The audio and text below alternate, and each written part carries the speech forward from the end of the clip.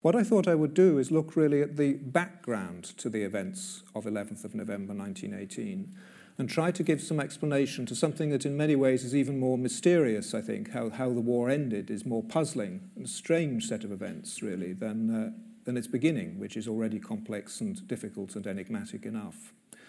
So I want to get behind the story of the armistice, and one thing to bear in mind is that it was a surprise and a mystery in many ways to people at the time. We talk about 1914, the war beginning in the first place, because of a so-called short war illusion that governments and the public in July and August 1914, when crucial decisions were taken, were expecting a war that would last perhaps a matter of months, certainly not a war that would last 4.5 years. By the time we get to 1918, the fifth year of the war, we're looking much more at a long war illusion. The British Cabinet, as late as November 1917, is discussing the need to build battleships and battle cruisers that will become available for a war continuing into 1920. Sir Eric Geddes, who had taken over as First Lord of the Admiralty, tells the House of Commons in the autumn of 1917 that the country must prepare itself for, quote, a long war. That's in November 1917. So the expectation was that it was going to go on for a very much longer period of time than, in fact, it turned out to do. Now, I want to look, I suppose I'll start with a flashbulb moment. We don't have many pictures of the armistice, but here is the celebrated scene. This is often reproduced from the railway carriage, wagon 2419D from the International Company of Wagon-Lits. It was a sleeper carriage built shortly before the war. The armistice, as you probably know, the signature took place with the German delegation in one railway carriage and the Allied delegation in the other, drawing up on parallel clearings in the forest of Rotonde in northeastern France, a clearing from which the German heavy artillery had pounded the Allied lines and behind them while the war was going on. So this is the scene then, and it was a Monday morning, the 11th of November 1918. The armistice was signed at 5 a.m. It was raining, the leaves were falling. So it was a moody, atmospheric kind of event. And what the picture shows you are the French, led by Marshal Foch, who I will have more to say about, and the British, led by Admiral Weems, who was the First Sea Lord, so the top official at the Admiralty. So this is an Anglo-French event. The Germans are not in the picture. But interesting, you may ask, where are the Italians? Where are the Americans, more particularly, who also played a major part on the Western Front in the last months of 1918? Well, I'll try to explain a bit about that mystery, about why there are people who are not in this picture, as well as there are people who are. But that's my starting point then. This is the armistice, the ceasefire agreement for the Western Front, signed at 5 a.m. on the 11th of November, taking effect immediately as far as the naval war was concerned, but it would take longer to reach the armies. So the time when the armistice actually took effect was, of course, 11 a.m., the 11th day of the 11th hour of the 11th day of the 11th month of 1918, up until 11 a.m. So during those 6 hours, the fighting continued and hundreds more soldiers lost their lives. Now, asking why the war ended when it did, in some ways is putting the question the wrong way around. The real puzzle, of course, is why the First World War continued for so long as it did, even when it turned out to be something wholly different, if you like, in many ways far, far worse, going beyond the worst nightmares of those who had begun it 4.5 years before. And the conventional answer to this is that it became a stalemate, which is true, but I think we need to dig a bit deeper behind this impression of the First World War as being a classic stalemated war. It's actually a stalemate in 3 distinct and overlapping forms. First of all, it's a military stalemate, and this is immediately, I guess, what most people think about, that it's a trench warfare, particularly on the Western Front, though actually less so by 1918. It's a situation where defenders are backed up by railways, by enormous industrial bases in their home countries, by armies millions strong, and protected by machine guns, barbed wire, field guns, a panoply of weapons, which make it very difficult, if not impossible, for defenders to break through without completely unacceptable cost. This being true not only on the Western Front, but on many of the other fighting fronts. So the first thing, if you like, then, for a variety of reasons of which technology is one, and a major part of it, it is not possible for either side to achieve a decisive military breakthrough. But secondly, governments that organize and maintain this war effort are supported by a high degree of consensus at home, even so less by 1917, 1918, but still fundamentally, except in Russia, which I will mention, the consensus in favor of fighting on stays in place. So there is a domestic political stalemate. The war can't be ended by military breakthrough, but nor can it be ended by revolution, at least in the big powers, Britain, France, Germany, Austria-Hungary, Italy, later on the United States. Russia is the exception. And thirdly, it's a diplomatic stalemate. This in some ways is the most puzzling thing of all. Why is it not possible for governments and their representatives simply to organize a conference in Switzerland, meet round a table and say, this is stupid. None of us expected this. We need to liquidate this war.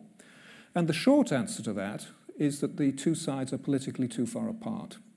And the more they go on with the war, in many ways, the deeper they get into it, the deeper the divisions between them become, and the greater the sense of insecurity and distrust, which had already been growing up, of course, for a decade or more before 1914, but becomes far, far greater once both sides have suffered enormous casualties. And there is a kind of trap which closes on the European belligerents by 1917.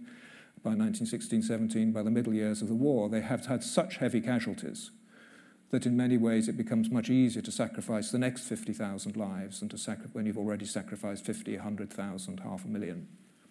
And on the assumption all the time, the other thing to bear in mind about all of this is that people did not know at the time how long the war was going to go on. So for much of it, until about the last year or so, there's a series of decisions to carry on for 6 months, a series of incremental decisions to carry on and see what would happen. So these are the underlying factors which make for the stalemate: military, domestic, political, and diplomatic. The war cannot be ended by military breakthrough, it cannot be ended by revolution, it cannot be ended by negotiated compromise. So why does it ever end? At the end of 1917, that question is still very much pertinent, and I've already mentioned the British government's assumptions at the end of that year that it was still in for a very long haul. A long haul is made possible, of course, by America coming into the war in April 1917. And I'll say more about the Americans as I go along, because I would say that fundamentally, without American entry, the best that the Allied side could have extracted from this war would have been a compromise, and a compromise that was probably unfavourable. So the fact that the Allies achieve a victory, even if it's a limited victory in 1918, American contribution is vital to that. But the American contribution is very slow to take full effect. And during 1917, America's entry into the war is counteracted by a series of other things: Russian Revolution, mutiny in the French army, Britain near to bankruptcy. And many of these, submarine warfare, devastating Allied supplies of shipping. Now, all of these things would have happened anyway. So if you want to run a counterfactual, as some historians do, I think the most plausible scenario, if the Americans had not come into the war, would have been ended with some kind of compromise towards the end of 1917, and one that was deeply unfavourable to the Allied side. The military stalemate, and this is why I've shown you the Passchendaele battlefield, probably of October 1917, I've taken this as a Canadian picture, was, of course, the Canadians who captured the village of Passchendaele, but this shows you the nature of the Western Front fighting at the end of 1917. And at that stage, it was still not apparent at all how the Allies were ever going to break beyond that. Third Battle of Ypres, British Army fighting it in 1917 with much heavier weapons and more sophisticated tactics than previously. But these are matched by the German defensive tactics, and the result is much the same. The British Army ends up by advancing about 6 miles. So I'm always reminded here of Churchill's comment in May 1940, after the Battle of Dunkirk and a retreat from the continent. Churchill saying there to the House of Commons, looking back to the First World War, the question they asked after 3 years of disaster and disappointment, as he puts it, was how were we going to win? How are we going to win without a totally unacceptable sacrifice that would destroy Britain as a great power? And that question, at the end of 1917, just a year before the armistice, had still not been answered. Now, I need to mention Eastern Europe. Remember, I've said the triple stalemate: military, political, diplomatic. Trying to keep that as a thread running through the presentation. In the East, of course, the element in the stalemate that breaks is the political stalemate. November 1917, or October by the old Russian calendar, Lenin, Trotsky, and the Bolsheviks seize power in Petrograd. Here they are in Red Square. I think it's Red Square. Actually, it doesn't look very like Red Square. But anyway, this is a scene with them haranguing the crowds, or Lenin haranguing the crowds, and Trotsky looking suspicious, as well he might. But this is, I think, a shot from 1918. Now, the point here is that a regime has seized power in a key country at the end of 1917, for which the priority is to end the war, really at any cost. To begin with, what they hoped was that the revolution would spread westwards. When it doesn't, then they're unable to turn the civil international political war into an international civil war between proletariat and bourgeoisie. So they have to settle for Plan B, which is a separate peace. The Russians break away from Britain and America and France and sign a separate treaty with the Germans and Austrians, and it's worth remembering, there it is, Treaty of Brest-Litovsk, March 1918, and this is what the territorial transfers look like. Worth remembering this, actually, when we look at the map of Eastern Europe today. But the whole of the orange area here, which had been under Tsarist sovereignty in 1914, Russia loses control of. That doesn't mean it's annexed by Germany and Austria-Hungary, but it is turned into central power, into buffer states under the Central Powers' control, including Ukraine, where there is a nominally autonomous government by 1918.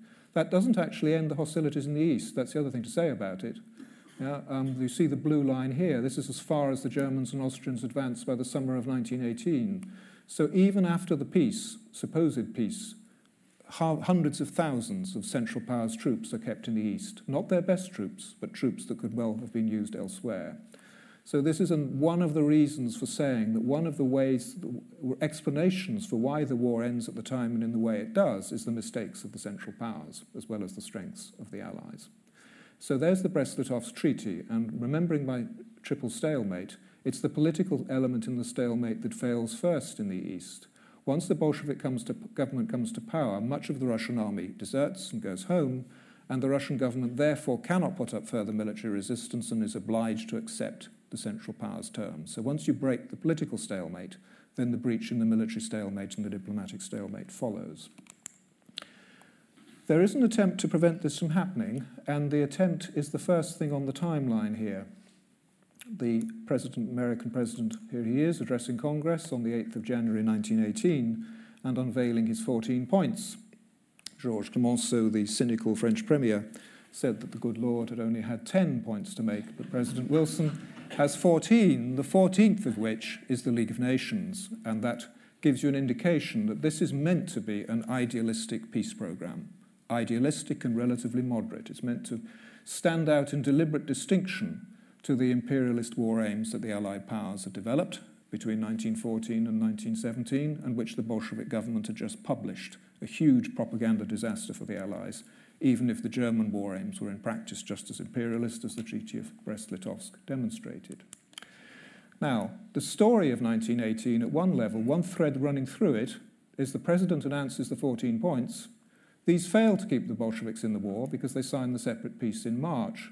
They are also unacceptable to the Germans in the spring, but at the end of the year, when Germany asks for a ceasefire, it appeals to the American president and asks for a peace based on the American program. So at the beginning of the year, the Germans reject this moderate and idealistic American program. At the end of the year, they accept it, and it becomes the basis on which everybody signs up to the ceasefire, though with very conflicting views about what the significance of the 14 points is. So what happens between these two dates is really a tremendously important series of military events, and very, very dramatic. First of all, there is a series of German and Austrian offensives between March and July, and secondly, there is a series of Allied counter-offensives, which is probably easiest to show by looking at a map, but basically the pattern is the Germans and Austrians are on the attack.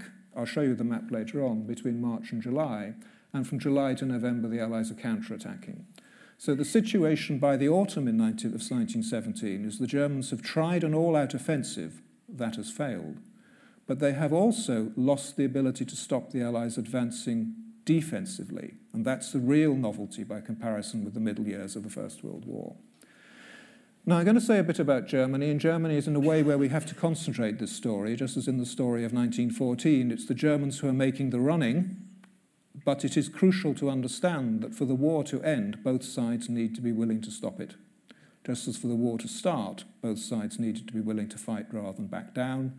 In 1918, you need to look at the decisions both on the German side and also on the Allied and American side. The two go together, a kind of symbiotic relationship between them, if you're trying to explain what happens. But it is the Germans who take the initiative in 1914 and in 1918. Who do we mean by the Germans is always a key question in looking at the First World War. One of the questions, as the Austrian foreign minister put it in 1914, is who rules in Berlin? And the people surrounding Germany found that difficult to answer. It's a confused system of government. A dominant role is played by 1918 by the military, which does not mean that Germany is a military dictatorship. It's not a totalitarian state like the Third Reich in the Second World War. But these two men here do have a veto power over key decisions on foreign policy. That's Paul von Hindenburg on the left, who is Chief of the General Staff, and Erich Ludendorff on the right, who is First Quartermaster General, who is the dynamic element, really, the intelligence and the willpower in this combination, though Hindenburg is not to be underestimated. He's not just a cipher. These people have been brought to power to deal with a military emergency in the summer of 1916. They have enormous prestige because they defeated, or been thought to have played a major part in defeating a Russian invasion of Germany in 1914. Wilhelm II is afraid of them. They have greater popular prestige than he has. This shows you, if you like, a picture of Wilhelm with his generals in 1918. This is not a characteristic picture of Wilhelm. This is Wilhelm on the left here then, looking older. By 1918, he's losing energy, losing day-to-day involvement in government, which he'd never been very strong on anyway. Not a details man, a man who's rather remote from governmental processes. But if it comes to a confrontation between the military and the civilians in Berlin, Wilhelm will not back the civilians. Civilians will be forced to resign, as key members of the government had been, rather than Wilhelm accepting and agreeing to Hindenburg and Ludendorff resigning and stepping down. So, in other words, to cut a long story short, for a major foreign policy initiative to happen, such as requesting a ceasefire, Hindenburg and Ludendorff, the OHL, the Army High Command, have to be behind it and have to agree with it. Which means our starting point for this story is really Saturday, 28th of September, 1918, and this is the day on which Erich Ludendorff has a nervous breakdown. Now, there is a personal tragedy lying behind this. Ludendorff had been under growing strain since the summer, since the campaign had been going wrong. A psychologist had been brought in, Dr. Hochheimer. I always liked this bit. Hochheimer recommended that Ludendorff should have roses in his study, should go for evening walks in the woods. The headquarters was at Spa in eastern Belgium. He should, in the evening after finishing work, he should sing hearty German folk songs with his staff officers. All of which things he did, but none of them really helped very much. And he was signs of personality deterioration, and Ludendorff was a complex, difficult personality, moody anyway, taken to the drink, quarrelling with Hindenburg. So the personal story is part of it, but there are, of course, much more fundamental reasons why the decision to seek a ceasefire is taken. And if you might like to think of it as in layers, there's an issue in the Balkans, there's an issue on the Western Front, there's a deeper problem of the condition of the German army, and, of course, the domestic situation within Germany. So let's look at them in turn. This could be from the Crimean War, almost, except for the Red Cross marker, probably as an aircraft landing strip. But this is remember, there were British forces fighting in Salonika. They landed in Salonika in northern Greece and garrisoned the area, Macedonia, really. If I show you a map, this may make it a bit clearer what we're talking about. The Salonika front lies across this area here, and Allied troops had been there since 1915, including British ones. There'd been heavy fighting. The British war artist and poet Stanley Spencer serves in this sphere, but in many ways it's forgotten front until 1918. And then on the 15th of September, French and Serbian troops attack here in the area that's now really Kosovo. This is a rather blurred map, but it shows it a bit better. And they advance within a couple of weeks. They push the Bulgarians back that far. And the thing that immediately precipitates Ludendorff's nervous breakdown is a decision by the Bulgarian government to sue for a ceasefire. So the track that leads to the end of the war, as the track that led to the beginning of the war, actually begins in the Balkans. Bulgaria is the weakest of the four Central Powers, but it nonetheless matters. It matters because when the Bulgarians sign the ceasefire, they allow the Allies the right to occupy the whole of the country. This means that a wedge is driven between Austria-Hungary and Germany here and Ottoman Turkey here. The Central Powers potentially will be split apart. Not only that, but the Central Powers had occupied southern Romania in 1916, including the oil fields here in Ploiești. If the Allies are able to move up through Bulgaria and to liberate southern Romania, then the Central Powers will be deprived of their main source of oil, and Ludendorff's advice to the German government is that within 2 months, much of the German U-boat fleet, many of its tanks, its lorries, will be at a standstill. So Bulgaria matters for its geographical position and for its connection to Balkan mineral resources. Nonetheless, in past events, as in 1916, the Germans have been able to move troops from the Western Front down to the Balkans to do kind of firefighting. In 1918, they can't do that, or at least they can't do it quickly enough, because there's simultaneously a crisis on the Western Front. So layer 1 is the Balkans, layer 2 is the Western Front. This is just to remind you of how the Western Front is much more mobile in 1918 than it had been between 1915 and 1917. In the middle years of the war, the British troops described the Western Front as the sausage machine. Yeah? In other words, it generates hundreds of thousands of casualties but stays stubbornly in place. That's more or less the line that was occupied between 1915 and 1917. Between March and July 1918, the Germans, who, by the way, do not have tanks or have very few, are able to advance twice more than 50 miles towards the Channel ports and towards Paris. So these are the so-called Ludendorff offensives of March to July 1918. And these are the Allied counter-offensives. So beginning from July, this is the dotted line here, from July the 18th, the Allied forces are driving backwards. This is where they are at the end of September. And at the end of September, a concerted series of attacks is launched, the Americans starting in the south, the British in the middle, the Belgians and French and British in the north. That's beginning on the 26th of September. So the crisis in the Balkans happens at the same time as the biggest battle ever fought on the Western Front is in progress and the Germans are being driven back. Remember what I said before, the Germans are in a situation where they are still occupying French and Belgian and Russian territory. Their present situation isn't hopeless, but their future situation is. They cannot win the war by an all-out offensive, and nor can they win the war by holding the Allies back. Because between July and November, this shows you the November armistice line, the Allies advance about 100 miles, and the advance, unlike the German one in the spring, the Allied advance is sustained and even accelerating as the war approaches its conclusion. It's not dramatic by World War II standards, but by World War I standards it is. That gives you some of the key benchmark dates in the series of Allied attacks between the 18th of July, which is when it starts, and the armistice on the 11th of November. This shows you the Battle of Amiens, which was, there was a substantial commemoration for this on the 8th of August of this year. Rather romanticised picture from the Australian War Memorial, but it shows you Australian infantry moving forward with their artillery behind tanks, and I'll come back to tanks in a moment. This shows you Allied troops after breaking the Hindenburg Line, which was done by troops from Stoke-on-Trent, actually from the North Midland Division, on the 29th of September. The strongest German prepared defensive position is smashed through by British troops. If they can take that, they can break through any German position. Now, what's the reason for this shift in the military balance in the Allies' favour? Partly technology. This shows you a Mark IV British tank. There are a number of things to say about it. Of course, it protects you if you're an infantryman walking behind it towards machine gun posts. It's reassuring. It saves infantry lives. The Allies have hundreds of them. The Germans only have a few dozen. Many of the German tanks are actually captured from the Allies and have iron crosses painted on them. But this moves at walking pace. It moves at about 2.5 miles an hour. It is a terrible thing for the crew inside to try to steer. It is a sitting target for the German artillery. On the first day of the Battle of Amiens, 8th of August, more than 400 British tanks go into action. By the third day, less than a quarter of them are still operational, very vulnerable to mechanical breakdown, very vulnerable to enemy artillery fire. It's a useful supplement, it's not a war-winning weapon. This is much more important, heavy artillery, by which we mean guns of 6-inch caliber or more.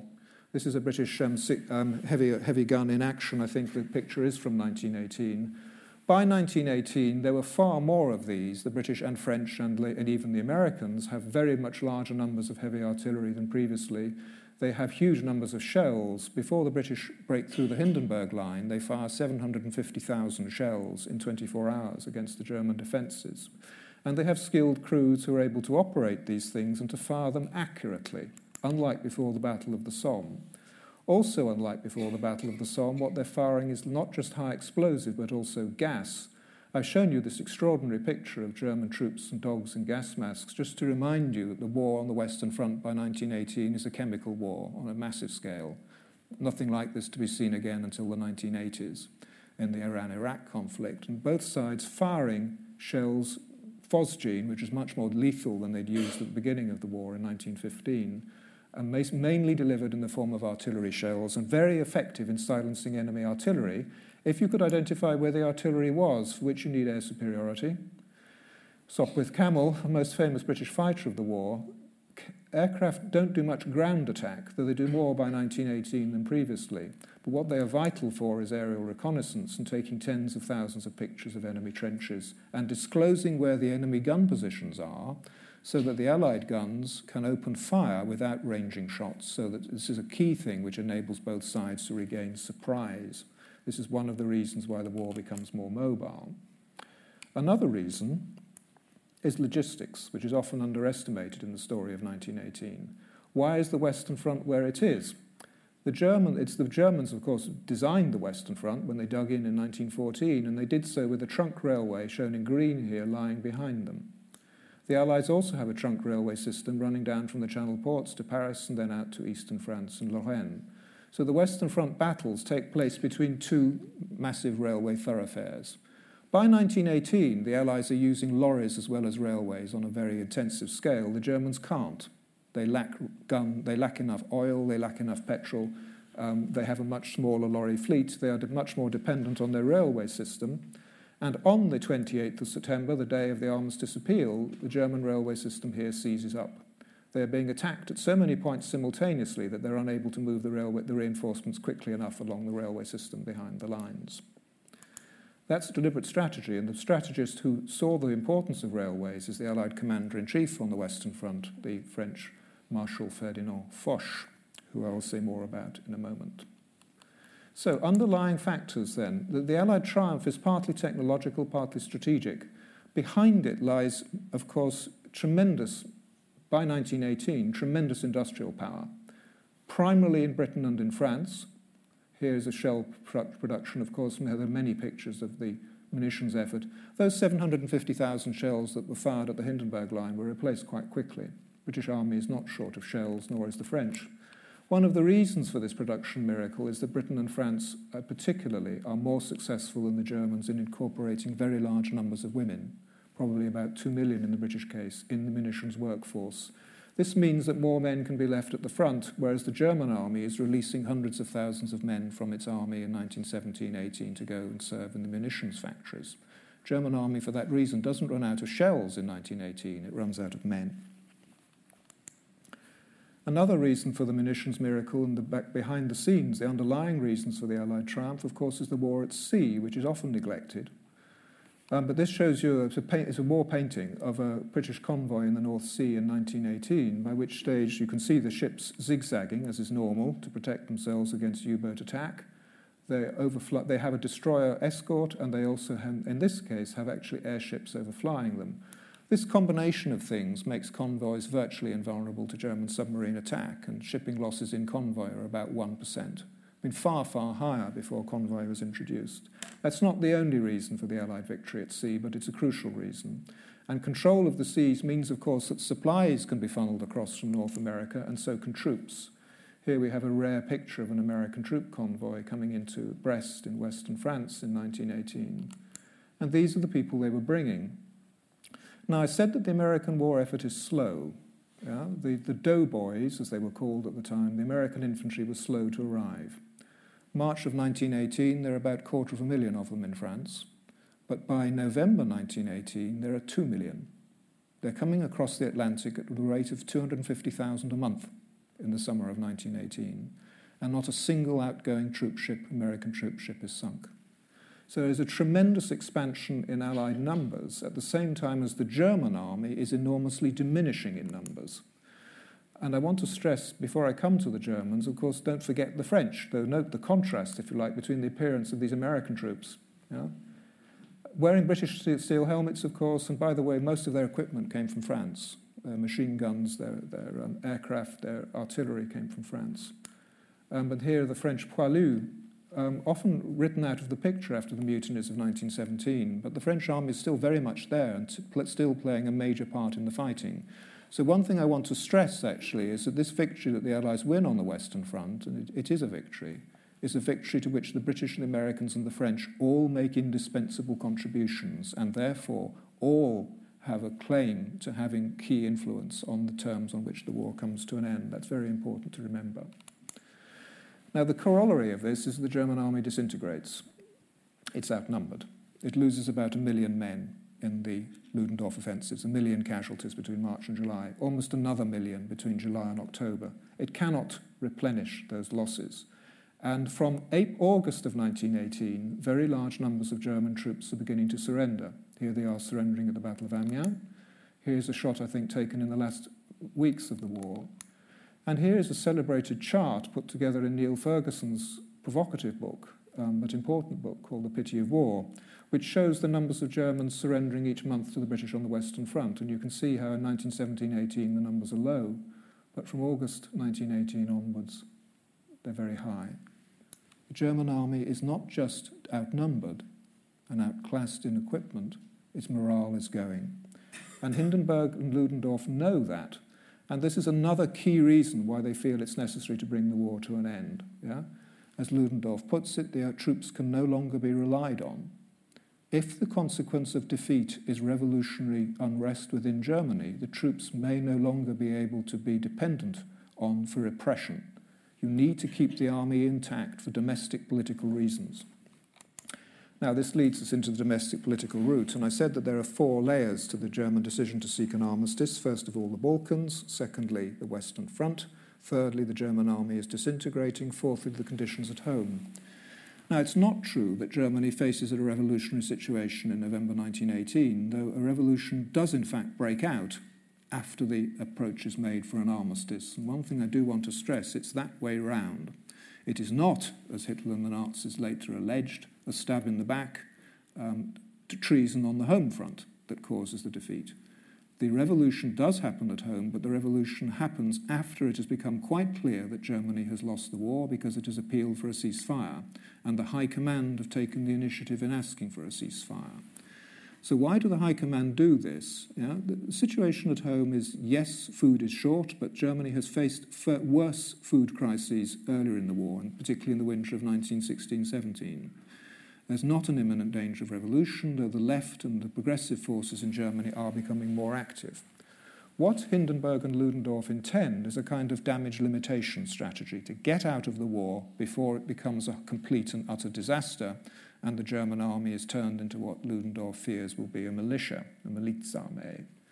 So the plan is put together by the foreign minister, Admiral von Hintze, who you can see on the right here. An essential part of the plan is to remove the existing Chancellor, von Hartling, who you can see on the left, and replace him by a liberal, Max of Baden, who will head a government that represents the socialists, the Catholics and the progressives and the majority parties of the centre and the left in the Reichstag. Part of the intention behind this is to saddle the left with responsibility for the defeat. As Ludendorff puts it, the socialists will now sup the broth that they have cooked up for us. But it is also meant to appeal to the American president. If you carry through a kind of modest regime change within Germany, what Hintze calls a revolution from above, you will head off the danger of revolution from below if you begin to democratize the government. This is important because another part of the strategy is to appeal to the American president, Woodrow Wilson. When the Germans ask for a ceasefire, they send a message via Switzerland, not to the Allies in general, but to the American president, asking for him to arrange a ceasefire and to arrange beyond that a peace based on the 14 points and Wilson's subsequent speeches. So the Germans see, in other words, the Americans as the weak link in the enemy chain. If they can do a deal with Washington, then they can get a ceasefire on favourable terms and perhaps even a breathing space after which they'll renew hostilities again. That's the initial German thinking. What happens from then on, of course, is that the German plan goes wrong. Now, I've talked a lot about the German side because the Germans do take the initiative, and if the Germans hadn't taken the initiative, the war would not have ended when it did. But it is also vital that the British and Americans and Italians and French grant an armistice. And in a way, this is the real puzzle. Why do they do this at a point when at last, after months and years of terrible disappointment and casualties, the war is at last turning in their favour? Well, the key answer to that is you have to go behind the military situation to the politics again, and to the fact that the Americans and the European allies distrust each other almost as much as they distrust the Germans. In the first instance, Woodrow Wilson, of course, is the American president, is the person who the Germans approach. Wilson had always harboured the desire that America should have a key role at the peace conference table. That's one of the reasons why he'd taken America into the war in April 1917. They're not the only one. That's a key factor for him. And he saw America's role as being a kind of arbiter that can distance itself from the British and French as well as from the Germans. He distrusts all of these European countries as imperialists. All of them were responsible for what he viewed as an evil balance of power, arms race, militarist system that had produced the war in the first place. He wants to go beyond all of that. So he's attractive to him when the Germans approach him, and as long as the terms are right, he's actually surprisingly willing to end the war in November of 1918. Part of the reason for this is money. William McAdoo, who is the American Treasury Secretary and Wilson's son-in-law, has warned Wilson that even for the United States, if the war carries on for much longer, it will become prohibitively expensive. Congress is not raising taxes enough. Doesn't this sound familiar? Therefore, the government is having to borrow, and the war is costing 4 or 5 times as much per month as what had originally been expected, and there's now a huge American army in France, which has to be paid for in French francs and indeed in pounds sterling, because for the ones who are in the UK. So it's a drain on the American balance of payments. So finance is a factor, and this is discussed in the American deliberations, but more important is politics. Wilson is worried about the extreme xenophobia and patriotism in the United States, which is moving towards nationalist war enthusiasm as the British and French are becoming war-weary. Wilson tells his advisor, Colonel House, that he'd not realised how war-mad our people have become. If the war goes on into 1919, he fears that his Republican opponents will gain control of Congress in the November midterm elections. Yeah? No? Yes? Does this sort of all sound familiar? November? Yeah, this is a midterm election year, and the Republicans did in fact get control, of course, of Congress in November 1918. That, Wilson rightly fears, will undermine his ability to broker a moderate peace abroad. Still more if Germany is so badly beaten that Britain and France are no longer dependent on American help. So all of these factors, if you like, point, in Wilson's view, in favour of settling the war now rather than going on for much longer, if the terms are right and if everybody is willing to accept his peace programme, the 14 points. So what happens is that Wilson does public negotiation with the Germans while the war is still going on. Between the German armistice appeal and the actual signing of the ceasefire, there's about another 500,000 casualties. So the fighting is going on at full pace during October and November of 1918. So the problem for the European allies is whether they're going to sign up to a peace based on the 14 points, given that it becomes clear that Wilson and the Germans both are. They've never been consulted about this programme. And there's a lot of, behind the scenes, a lot of muttering, as you can well imagine, in the British cabinet and among the French and Italian leaders about the 14 points, because the 14 points are much more moderate, if you like, than the scale of ambitions that the European allies have. Italy's often neglected. There's the Italian Prime Minister, Vittorio Orlando. While the Allies are attacking in the Western Front, Italy is attacking in the Alps. This is the Battle of Vittorio Veneto, when they essentially destroy the Austro-Hungarian army and 400,000 Habsburg troops surrender. So it's not just in France where the Allies are gaining decisive victories, it's also in Italy and indeed in the Middle East. But the Italian government, I think, would have preferred to carry on into 1919, but it won't do it if the British and French decide to stop the war now, and the British and French do. Georges Clemenceau, French Prime Minister here since November 1917, the Tiger, as he's known in France. The key thing for the French is that the military terms of the ceasefire give them control of the territories that they want. The armistice emerges from a deal. The deal on the political side is the Allies accept the American 14 points as the political basis of the programme, with various reservations, but basically they accept 12.5 of the 14 points. But the military and technical terms are decided by the Allies, and Wilson deliberately leaves that to them. So the British Admiralty decides the naval terms. Germany will give up all its U-boats and hand over control of its most modern battleships. The French Marshal Foch, whose picture I showed you earlier on, in conjunction with Premier Clemenceau, decides the land terms of the armistice, which is that the Germans have to pull back very quickly to the River Rhine. So the whole of this area here comes under Allied occupation. Alsace-Lorraine, which of course the French provinces lost in 1870, come under French occupation. The Allies gain bridgeheads east of the river. The Germans also have to pull back out of Russia and out of Belgium. Belgium is a key concern for the British. The Rhineland and eastern France is a key concern for the French. Russia is a key concern for the Allies as a whole. The Germans have to pull back so fast that they have to leave behind much of their heavy equipment, and in fact the German army is no longer, under the terms of the armistice, in a position to renew hostilities.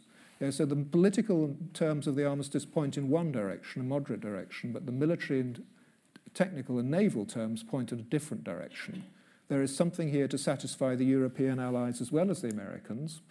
Especially from the viewpoint of the European allies, it's right to stop the war now, because if it goes on into 1919, the Americans will dominate it. This is General Smuts, who's South African defense minister in the British cabinet, who says in the British cabinet that if the war goes on into 1917, as he puts it, the Americans will dictate to the world. By 1919, the Americans may have 4 million troops in France. They will dwarf the British and French armies. So for different reasons, Wilson from one perspective, the British and French and the other, come to the view that actually politically it makes sense to stop the war now. They have conflicting expectations. How this will all pan out, of course, will depend on what happens at the peace conference in 1919. Now, the final question before I stop is why the Germans end up by accepting a much tougher set of terms than they'd initially expected. Remember, Hindenburg and Ludendorff had started the ball rolling in late September, early October, thinking they could extricate Germany from the war on pretty favourable and moderate terms by going to Woodrow Wilson. What they are actually presented with on the 4th of November is a much tougher set of conditions, which nonetheless they basically accept. And this is because Germany's bargaining position collapses early November. And this is where the German Revolution does become important, though it's not the only thing that comes into play. Ludendorff himself is sacked, rather cunningly done, actually, by Wilhelm. Wilhelm II asserts himself and sacks Ludendorff, but orders Hindenburg to stay. Hindenburg, as a good Prussian general, accepts the order. They walk out. After they leave the room, Ludendorff and Hindenburg never speak to each other again. So the link between the two is broken. Wilhelm Groener is brought in as Ludendorff's replacement. As you can see, just looking at the pictures, this is a different kind of man. This is a realist. He knows about logistics. He knows that the German army is near the point of collapse for lack of supply. And his advice very soon to the German government is that it must stop the war at all costs as soon as possible on any terms available. So the military veto over foreign policy is lifted. Secondly, the collapse of Germany's allies. I could show you many pictures, but the key thing here is the breakup of Austria-Hungary, Germany's main ally in the war. Here's the revolution in Prague, but in late October, early November, there are revolutions also in the South Slav lands, in Poland. The Romanians break away, the Italians are occupied by Italy. All of the subject nationalities of the Austrian and Hungarian halves of the empire break away, leaving Austria and Hungary under separate governments. So Austria-Hungary essentially disintegrates. Also, at the end of October, Ottoman Turkey, the remaining central power, also signs a ceasefire. In many ways, that's a direct consequence of the Bulgarian ceasefire, which makes it possible for the Allies to attack Istanbul through the Balkans. So if Germany fights on now, it will fight alone. And it's at this point that the German Revolution comes into play. Here's the scene on the 9th of November in front of the Reichstag. This is the day when Wilhelm II flees into exile in the Netherlands.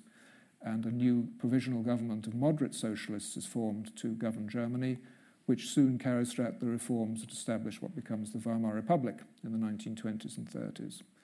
And the revolution, I can perhaps talk more in questions about the exact origins of the revolution, but it is triggered by the German Navy planning a suicidal action, naval action against London and the Thames estuary.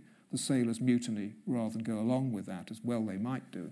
When they come ashore, they join forces with munitions workers in Kiel, set up a Soviet, and the Red Revolution spreads across northern Germany, though this is a moderate revolution and a largely bloodless revolution. It's not like the Bolshevik Revolution in Russia, more like the earlier Russian Revolution when Tsar Nicholas II had been overthrown. Anyway, the combination of all of this then is that the German government has to sign the ceasefire. Now, to finish, some snapshots. Brainerd is in Minnesota. This is the viewpoint from the heartland of America. I always like to put newspapers up just to remind you that, this is not stuff that historians make up. This really happened. People were reading about this on their breakfast tables in Minnesota and in London and in New York and in Berlin and in Paris. Armistice signed. Germany surrenders. Kaiser Bill flees to Holland. President Wilson says America gains all she fought for, perhaps. Almost from the beginning, there were doubts on the Allied side about whether the armistice had not been premature. The person who most eloquently expresses this during the armistice negotiations is the American Commander-in-Chief, John Pershing, who remembered how the American Civil War had ended in 1865, and the influence of the American Civil War on the conduct of the First World War effort is very important. Woodrow Wilson himself remembered the General Sherman's march into Georgia in 1864 and the destruction of the southern states. But Pershing, who was also from the South and actually also a Republican, writes a memorandum in late October where he argues that the lesson of history is that victors always underestimate the extent of their triumph.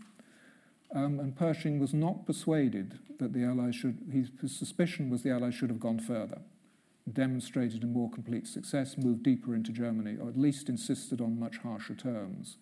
Quite soon after the armistice, when the Allies realized that the extent of the German Revolution, many political leaders, such as Lord Milner in this country, agree with him. But that was not the view taken by the Allies when they actually took the decision. Much more influential was Foch, who I show again here, who argues that a war, as he puts it, you fight a war for its results. When it's given you the political advantage you need, then it's time to stop. Carrying on into March 1919, spring 1919, he said, yes, we can win. We will defeat the Germans, but it will mean another 50,000 French lives being lost for political purposes that are extremely obscure and nebulous. And that's the Foch view, which is largely, actually, and perhaps surprisingly echoed by Sir Douglas Haig, British Commander-in-Chief, who was also pessimistic about the prospects of a quick and easy victory over the Germans, thought they still had considerable fighting power. So essentially the French and British take the view that if the terms are right, and the armistice does seem to offer them the right terms and offer them enough, then it's time to bring the war to an end. And once they no longer see a political purpose in continuing, they all start to talk about casualties. It's interesting. I've just quoted Foch. Ludendorff says how in the war he'd lost 2 stepsons who he dearly loved. Once they no longer see a political purpose in continuing, then at last they think about the human cost, which had been and remained enormous. Now, basically, I think that Foch was right in that argument. There is enough in the armistice to make Germany helpless and to enable the Allies to impose the peace treaty on Germany in June 1919. That was a harsh peace treaty. But the one thing that can be said in its favour is that if the treaty had been kept enforced, it would have been impossible for Germany to start another major war in Europe. Just look at the disarmament clauses, reducing the German army to 100,000 men, no air force, no poison gas, no tanks, no submarines, no general staff. The problem with the Treaty of Versailles and the way in which the war ended causes that it looks as if it's a kind of fake, it's kind of bogus. And this encourages German nationalists, among them the Nazis, they're not only the Nazis, to propagate the myth that the German army had not really been defeated. That in fact the heroes at the front had been stabbed in the back by Jews and by communists at home. This is the origin of the stab in the back legend, the Dolchstoßlegende, which is highlighted in this German picture of 1924. So I leave you with a picture of London on Armistice Day 1919. This is Whitehall on the 11th of November 1919, an enormous and hushed crowd. The British government wasn't sure how to commemorate the first anniversary of the armistice, but there was a British government decision that there would be a 2-minute silence observed throughout the country. And the British government, the leaders, are stunned by the extent of the popular response. And what quickly emerges in the early 1920s is a complex of rituals which are still with us today. On the 11th of November 1920, the burial of the unknown warrior, the unveiling of the cenotaph. On November the 11th, 1921, the beginning by the British Legion of the sale of poppies. But always at the heart of that was a silence. I'll stop there.